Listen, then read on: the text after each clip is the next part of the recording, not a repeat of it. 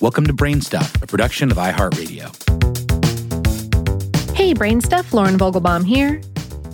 Politicians are under a lot of scrutiny these days for everything from their tweets to their fashion choices. Times sure have changed since the 1890s, when a new governor could show up to his inauguration proudly sporting shoes made from the skin of a hanged human felon. The skin in question belonged to an outlaw known by the name of George Parrott, or Big Nose George, who was hanged in Rawlins, Wyoming in 1881. He had tried, and failed, to rob a train, and subsequently killed 2 of the lawmen who came after him.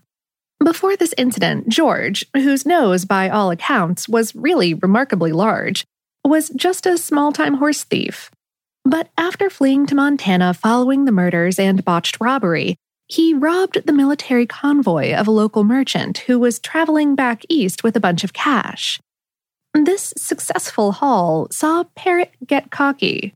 He returned to the town where the merchant was from, went into a saloon, and started bragging about the robbery and murders back in Wyoming. This boasting resulted in his eventual capture and return to Wyoming. There, he unsuccessfully tried to escape from prison and was then lynched and hanged on a telegraph pole by an angry mob of more than 200 people. After Parrott's death, nobody showed up to claim the body. So one John Osborne, the doctor who had pronounced him dead, took his body home for medical study. Corpses, variously obtained, were popular learning and teaching materials at the time.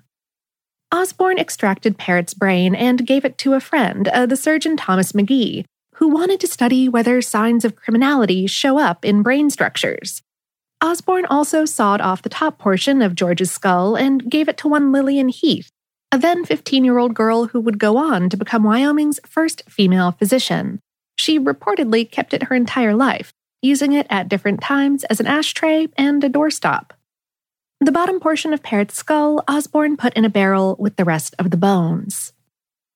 Not one to waste any part of the outlaw's corpse, Osborne then skinned Parrott's body and had a pair of shoes and a medical bag made out of this human skin.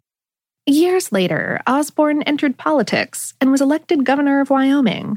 To his 1893 inauguration, he wore the shoes that a dozen years earlier had been a man.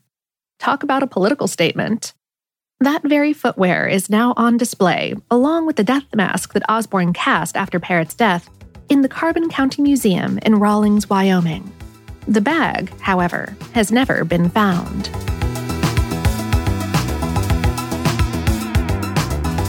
Today's episode was written by Jessalyn Shields and produced by Tyler Klang.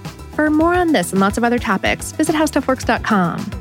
If you'd like to hear more about the story of Big Nose George Parrott, we did an episode about him over on one of my other podcasts, American Shadows. Look for the episode Dead Ends. Brainstuff is a production of iHeartRadio. For more podcasts from iHeartRadio, visit the iHeartRadio app, Apple Podcasts, or wherever you listen to your favorite shows.